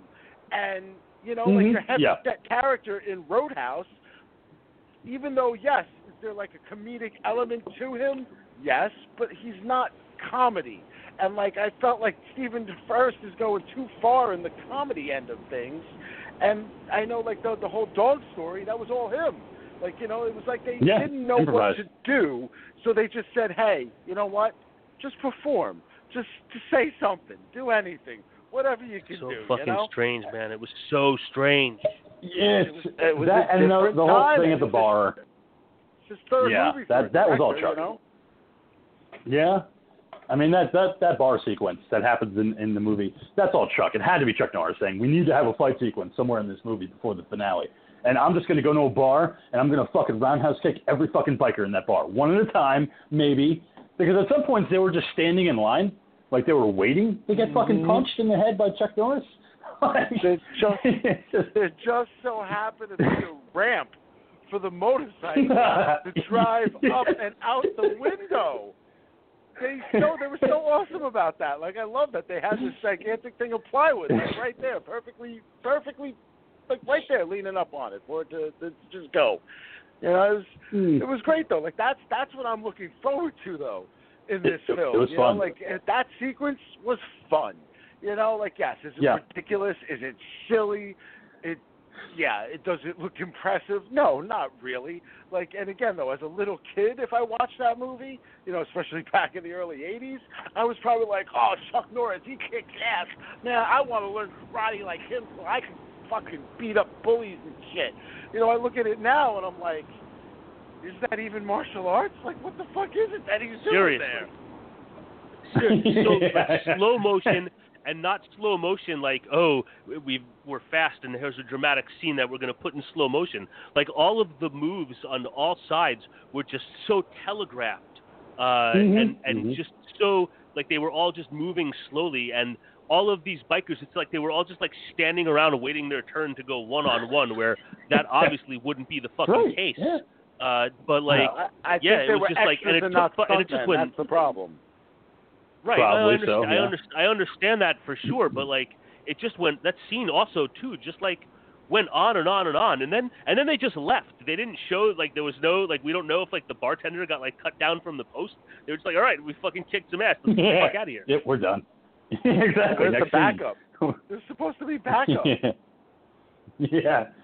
And he didn't call for backup until the motorcycle came running out of the fucking window. Oh my God! Because see, the deputy's on the fucking horn, busy talking about how he wants to go back in there and go propose to Titty Lady. That's right, because she had tattoos on them. They were the biggest things I'd ever seen, Bobby. I will say that sequence when he's explaining that was really funny at the end when he's like, "All right, Dad, I gotta go." He's like talking to his fucking dad. That was a funny line. I have to give him that. Yeah. He gives that whole fucking description, and then at the end when he says "Dad," like that one got me. Yeah. And in this movie, like we had said about John Kirby, we haven't seen any of him after the bar fight. He's still laying up in the institute where they've been pumping him full of these drugs. Dr. Tom, his psychiatrist, finds out about this and says, fuck it, I'm out of here. Like, I don't want any part of this. But, of course, Squires is just so fucking intent, on getting his name being made because of what he did. He's not going to give up on this project. He's not giving up on John Kirby, so John Kirby's not going to give up on Dr. Squires. He's going to go ahead and fucking go kill Tom at his home, where he has fucking windows inside for some reason with his wife, who's a painter. It's just, I wanted more with the death scenes because he has that fucking big ass knife that Tom cuts the meat with to eat. I was like, he's gonna fucking use that. He's gonna fucking gut him. No, he just strangles him, and that's the end of Tom. He shoots him a bunch of times like Loomis would, and then he gets strangled to death. Well, the director explains this film. It's not a slasher film. For him, this is a karate movie meets Frankenstein. That's the whole idea. This is Frankenstein's monster. This isn't Halloween. This isn't Jason Voorhees. So I think for him, he's thinking he's making something more along the lines of like the classical creature. Like you said, this is your Loomis. This is your Dr. Frankenstein.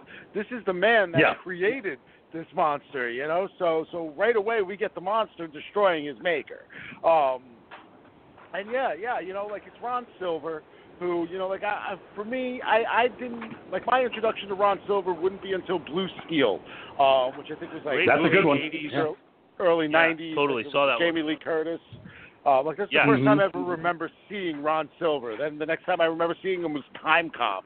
1990. That's Time Cop's what taught me that you can't have same matter in the same space, So watching fucking Ron Silver get merged with himself at the end was one of the most bizarre fucking things I'd ever seen, man. So seeing him in this role, I'm assuming that he's going to be an important character who will be there for the length of the film. So watching him die quickly was like, wow, and okay, well there goes that, because he's a good actor.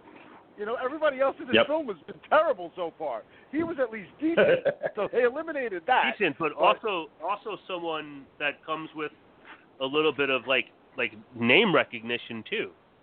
Yeah. And I'd have to go back and look. I don't know if he had name recognition then. No, he was. Yeah, that's what I was just saying. This is only his fourth film. He was in a couple of television series, but this was this was real early in his career. Like I said, for me, I didn't know of him until Blue Steel, but I know he was in Romancing of the Stone, I think. And I remember seeing that and Jewel of the Nile in theaters, but I don't remember him. Who was he in Romancing of the Stone? I think again, I know he's in it just from looking at his filmography. I have no recollection of it.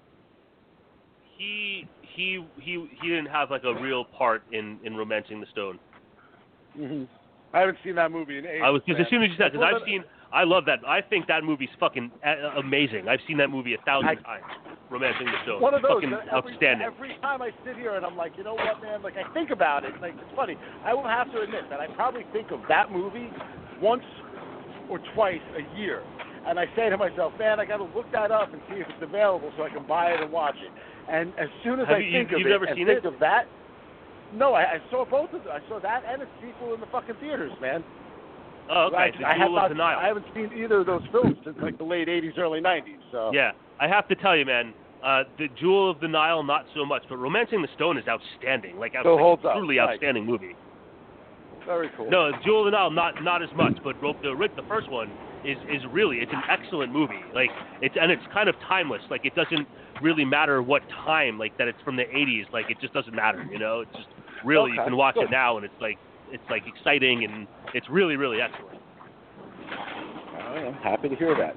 Well, as good an actor as Ron Silver is, we do have one of those wonderfully fantastic, horrible moments in filming when they don't edit, or at least, like, I guess they were just having trouble with it. He's hanging on the back of the door when his sister yeah, and his eyes? Yeah. Him, and his eyes move to look at the wall as the door is getting opened. And then to make it worse, when the door gets closed again, you watch as they move back to the other position. It was like, come on, man. Like, they didn't catch that shit. But then again, it's so great of a gap. It's a low-budget movie, you know? Because you think that somebody would have caught that, but the fact it's in there is great. And plus, his wife being in the bed, you know, with her fucking... Like, she had her head smashed against the wall by John Kirby. But when Allison comes home because she lives with them and she finds the body, there's so much fucking blood. I was like, I mean, I've seen movies where people get hit in the head and they bleed, but I was like, man, this is blood all over the place. I was like, they didn't really know what they were doing. Is super strong. So there's a gigantic hole in the back of her head. You know, we just don't see it, unfortunately. You know, and the wall... It should have been smashed like a basketball, like Deadly Friend. Obviously, the wall was made of, like, indestructible concrete. That's the only thing I could figure. You know, I know it's the second floor of a house, but it must be a full-on, straight-up concrete wall that, you know, he just had to hit her up against one time, and that put her down and put blood all over the bed. You know, that and in typical horror movie, watch out for the bears. Yeah, and in typical horror movie fashion, Steven shows up just in time as Allison runs out of the house screaming with her hands covered in blood. Oh my God! He's like, of course. I love when horror movies do that, where it's like there should be no reason why he's right there as soon as that door opens, but he is. Kind of like Dewey in Scream, when Sidney's running to the door and all of a sudden Dewey's there with a mask. No way. But it's a horror movie. You got to do away with time. Time has no relevance in this movie, especially when Steven says to Allison, I'll pick you up in about an hour, and it's the fucking middle of the day, and then when he goes to pick her up, it's nighttime. Time is not relevant. Night comes quickly at certain times of the year, man. Probably that's true. I didn't think of that. Yeah, I didn't think of that. But so Kirby goes back to the Institute, where Squires and Vaughn are looking for him to no avail, but when he shows up at that door and you see all the bullet holes in him and covered in blood, Vaughn's thinking the truth, that he fucking killed people, and this is fucking bad news. And, of course, Squires is like, well, maybe somebody just shot him. He was walking along, just minding his own business, whistling a tune, and somebody shot him. No, we have to put a fucking end to this program. And Squires, unfortunately, agrees to this, even though he knows his name is not going to be in any of the science books anytime soon. But it's okay, because nothing can fucking kill him. Not even the fucking shit that they give him. Because Vaughn takes a fucking shot to the neck, and Kirby is still going. I'm pretty sure they're fucking putting in, like, sodium hydroxide or whatever the fuck it is. I think that's what they use for when they do the lethal injection on What is it people. called? Hydroxychloroquine? No. That's what our wonderful president says cures COVID. We can only hope that he's putting plenty of it in him. He can find it at his local tool supply store if he really wants it. I think they do have it in pill form. They're these gigantic white things. They smell funny, but you know what? Just take bites out of them and you'll be good, Mr. President. We love you. Not really. Yeah. But anyway, no, we don't. You know, yes. Listen, we did comic books already. We did all kinds of other things. We don't need to talk politics. Yeah, we're not gonna. So we're doing all sorts of things. But yeah. So back at the Institute where Vaughn has just been killed by Kirby, Squires goes down the same hallway and discovers that body and realizes that they're all fucked because there's no way you can kill John Kirby. So what does he do? Goes back to his office to have a drink. And when he wants to get a peaceful, loving embrace by John Kirby, instead he gets his neck snapped. And he's dead. So another creator of John Kirby dead. Just like Hallman, now the ultimate creator Dr. Squires has to be killed at the hands of John Kirby. But at this point, I love it, because now we're just having random doctors be fucking killed. Like, they're just walking out in the hallway, and they're like, oh, what? And fucking, they're getting their heads snapped. Like, again, I know he said, like you said, the director said he wasn't making a slasher film, but this is kind of a slasher moment for John Kirby, where he's just going around fucking blowing away anybody that comes near him. Strangling him, stabbing him, doing what he has to do. Well, we've got to build the monster at this point, If we're using 1982 sensibilities, then, we have to have a villain that is built up not just with super strength. We have to show that this villain, there is no coming back. There is no saving him. Right. It's not just a matter of him killing the people that created him. You could say those people, in a way, deserved it. They did wrong. They played God. Mm-hmm. But the rest of these people, no. They're just simple doctors. They're nurses. They're the receptionists. They're moms. They're dads. They're family. They're family members. It's a terrible thing. It's horrible. It is what it is. Well, especially not Charlie. Charlie didn't need to go. But Kirby decided that he needed to go, and he fucking bear hugged him to death. Like, it just, something funny about that scene every time I watch it, where you see Stephen First getting hugged to death by fucking Kirby. Stephen First could have played Kirby. He could have just sucked him in, and it would have been good to go. But yes, I did enjoy the bear hug. It was fun, but you obviously could tell it was a snap. And I love when Stevens eventually finds Charlie, and he's like, "It's okay, man. I'll take care of you. I'll take care of you, big guy. It's okay." The softer side of Chuck Norris. Listen, man. You know what? I figured it was the back crack. I figured, all right, listen, the guy might be paralyzed. I assumed he was going to survive. But instead, no. Instead, we get the Kung Pao enter the fist title. Oh, chosen one, why did you leave me? I was not dead yet. I was just going, I got to watch that movie again. I fucking love that movie. I got to find that again. One of the best. I always something new to do a follow-up. But in the Institute, when Stevens finds Kirby trying to attack Allison again, he shoots him out of the window, fucking again, Loomis style. Shoots him out of the window, and he lands on the ground. I was hoping that Stevens would run outside and he'd be gone. And then you just see the wind, blow through the trees, and he's like, yep, the boogeyman's gone. Roll credits were good. Let's get that sequel. But no, they want to end this one. They want to figure out a way to definitively end Silent Rage with this battle between Stevens and John Kirby. The Jeep crash, I fucking loved, because when it crashes with John Kirby inside, and then he comes out and he's just screaming, and he goes right for that fucking water. I love the fact that Stevens thought it was over. He's like, finally, it's over. He screamed. He was on fire. He stopped, dropped, and rolled right into that fucking body of water. No way he's coming out from that. But he does. And he is. He heals from everything. The man was shot. The man's been stabbed. He's been roundhouse kicked. But this is where we get our ultimate battle sequence, because we have them circling each other, and there's close-ups of their faces. So this is the final one. This is the one that's going to define everything. Who's going to win, Kirby or Stevens? Oh, yeah. Let's keep cutting back to that close-up of Chuck Norris's face that they keep repeating. It's great. We got it, in frame. Who's going to win this?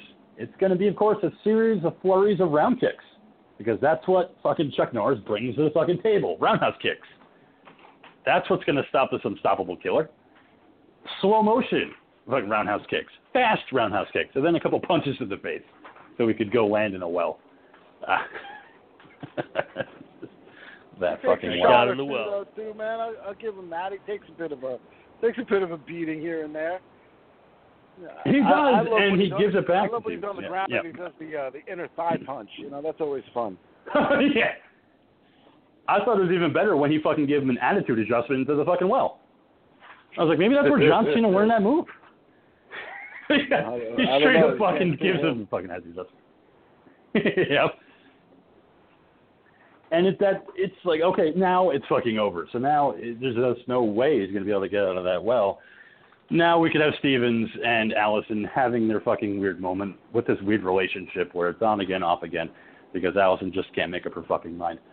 But crash cut to Kirby in the well, and then the credits roll. And again, I liked the soundtrack, especially during the last part of this movie, but very John Carpenter inspired. Very much that style that he was using back in the 70s and 80s, yeah. Yeah, I think I ignored the majority of the music, and as soon as he came splashing out of the water and the fucking thing freeze framed, I could not have hit like the back buttons on my television controller any faster. Yeah.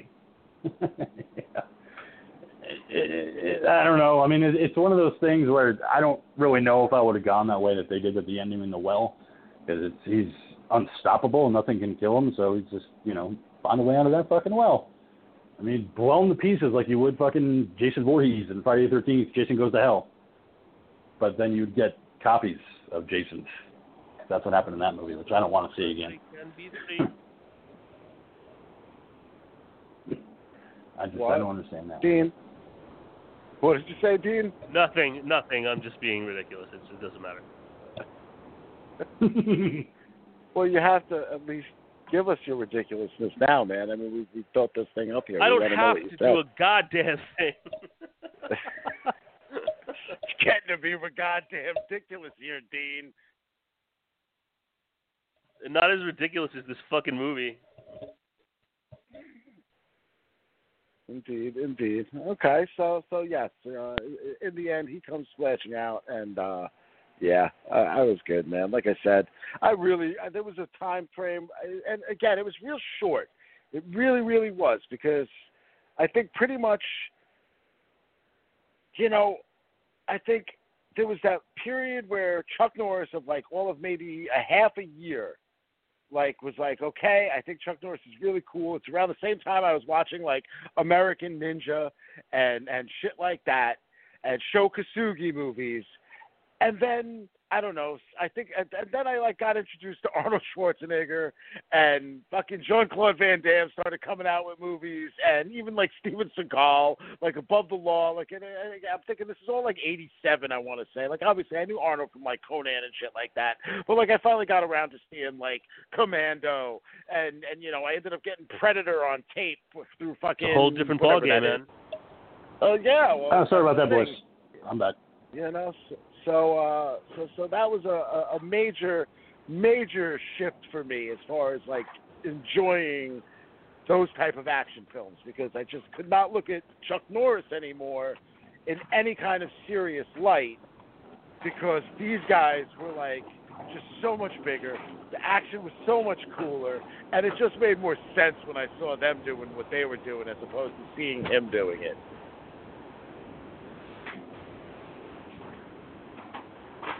Well, that's great. I came in at the last part of that. My phone dropped, guys. Sorry about that. Yeah, no, I hear you, man. I don't know. I think Dean is like... I just heard you going on a Chuck Norris thing. But actually, because what we were talking about Ron Silver, Blue Steel, obviously, probably one of the best. But for me, I first saw him in The Entity with Barbara Hershey, which is a fucking fantastic horror film. If you're looking for a supernatural ghost story, The Entity is What's fucking... the title? It's called The Entity. I can't remember what year it came out, but Ron Silver plays a psychologist. Barbara Hershey is a woman that's living in a home where she's being raped and accosted by a ghost. And they're trying to figure out if she's making it up or not. It's a bizarre, fucking creepy movie. That was the first time I ever saw Ron Silver. And then eventually I saw him in Blue Steel and a couple other movies. But yeah, that was my first exposure to Ron Silver, playing another, member of the mental health field. But it's a fantastic film. Mm-hmm. Indeed. Off the beaten path type of thing, but you know how that is. Anyway, that was my pick for this week, Silent Rage. If you're looking for Chuck Norris kicking people in the face, you got it. Also, 1982, The Entity. 1982. Okay, so same year. But yeah, he kicks an fucking entire biker gang in the face, so he's got that going for him. But anyway, next week, Ghoul, we're going to kick it to you for a pick because the monkey's not here until September. So we're going to have to rotate a little bit. So do you have a pick for us for next week? Well, you have a pick for us for next week? I indeed do have a pick. I do. Perfect. Originally, I was going to torture you horribly But then I realized if I made this pick without the monkey being here, he would have been heavily disappointed because I'm sure he would have really, really enjoyed it. It would have went along the lines of our fun summer that we've kind of been having. So I'm going to wait on it. And instead I'm going to go with something a little, it's not current. It's from about 11 years ago, a movie called Splice. What's that again? Splice. Like Life. Like. Oh, with Ryan Reynolds? Like the okay. Adrian Brody, Sarah Polley. Yes. Oh, I thought you said Life. I was like, okay, that's the Ryan Reynolds movie. Splice from 2009. Yes. Some genetic altering shit with some kind of critter and other things. Oh yeah. Like okay. Yeah, there's a lot of weird sex in that movie. That makes sense. Well, I love weird sex. Tracks. You know me. Yeah, Adrian Brody gets down.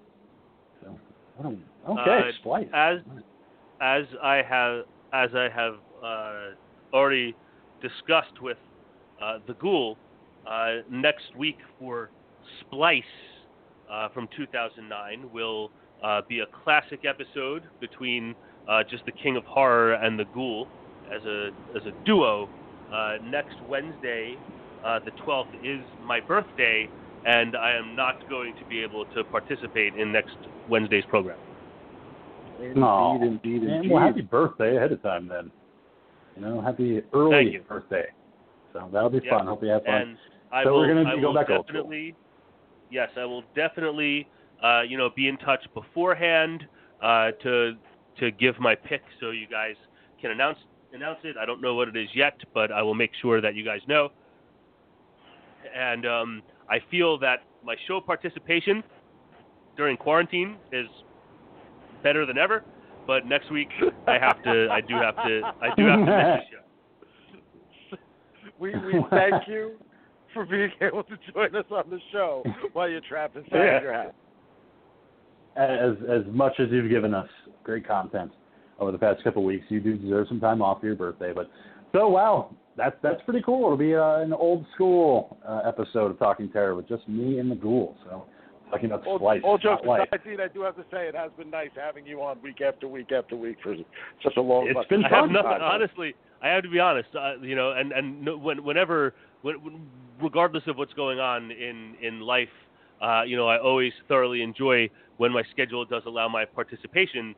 But because of all of the different pots that I have my hands always in, none of those things are. I have nothing. This is like my highlight of my week right now. So I've obviously have been very, very happy to be able to participate almost every single. So I'll be looking forward to being back in 2 weeks when it will be my pick, and I will make sure that you all know what that is to announce on next Wednesday's show. Okay. All right, so we will see you in 2 weeks, Dean. Thank you so much for your participation. Groot. You are Dean as well. So there you go. Very impressed. I am Groot. It's going to be Mr. fucking Marvel over here. Just impressed. That mouth. Watch your language, Dean, please. I am Groot. Don't you talk to us that way? So, ever since you've been a sapling. What? I don't know. Anyway, go ahead, You've been Jewel. a sapling. Sapling. Yes. Sapling. Just a sapling. Yes. Sapling. But again, go watch Guardians of the Galaxy 2. You'll enjoy it. You're going to see them in between what you see in Infinity War and the end of the first Guardians. So that will show you all about the Groot craze. Mr. Blue Sky. and the soundtrack is fucking fantastic, man. Mr. Blue Sky, absolutely. All right, man. You will love it. I'll be looking forward to checking it out. All right. So Ghoul, hit us with a plug. Like to say, get on to Etsy, go to the Ghoul Girls Bonfire Bead Designs. Put it in the search bar, all one word, Bonfire Bead Designs. All kinds of handcrafted jewelry, gemstones, necklaces, pendants, bracelets. She's always making stuff, and stuff is flying. We thank you. Anybody, whoever is listening, if you are the ones that are getting on there and buying the stuff, thank you so much. She loves it. She's making it. She's making it because she loves to create the stuff. So anybody that's wearing it for her, they're wearing her art, and she loves to do that. So I would like to just stop you and ask: when you sell items from Bonfire Bead Designs, which you can find on Etsy, are you still including cock and pussy shots in every order? No. As of right now, the cock and pussy shots, that special has run its course. But, something like that could always come up again. I could also, believe me, we've got 18 animals in this house. I can show you private parts. I can show you private parts that'll fucking make you shake. Okay? You think Silent Ranger's frightening? Oh, I will show you what my bunnies have. Okay, we got 3 little bunnies. Thank you. We don't know what sex they are yet. And from what I've seen on the internet, what it takes to find out what their sex is, I don't know who it's going to be more traumatic for, me or the rabbits. So that's one thing there. We got to figure it out at some point. I'll probably be crying. That's what I'm seeing right now. I see tears in my future. Have you ever heard a rabbit scream? It's not fucking pleasant at all. Oh, no. But anyway, like I said, what doesn't scream, well, maybe your girlfriend will scream, or your boyfriend, or whoever it is that you're fornicating with.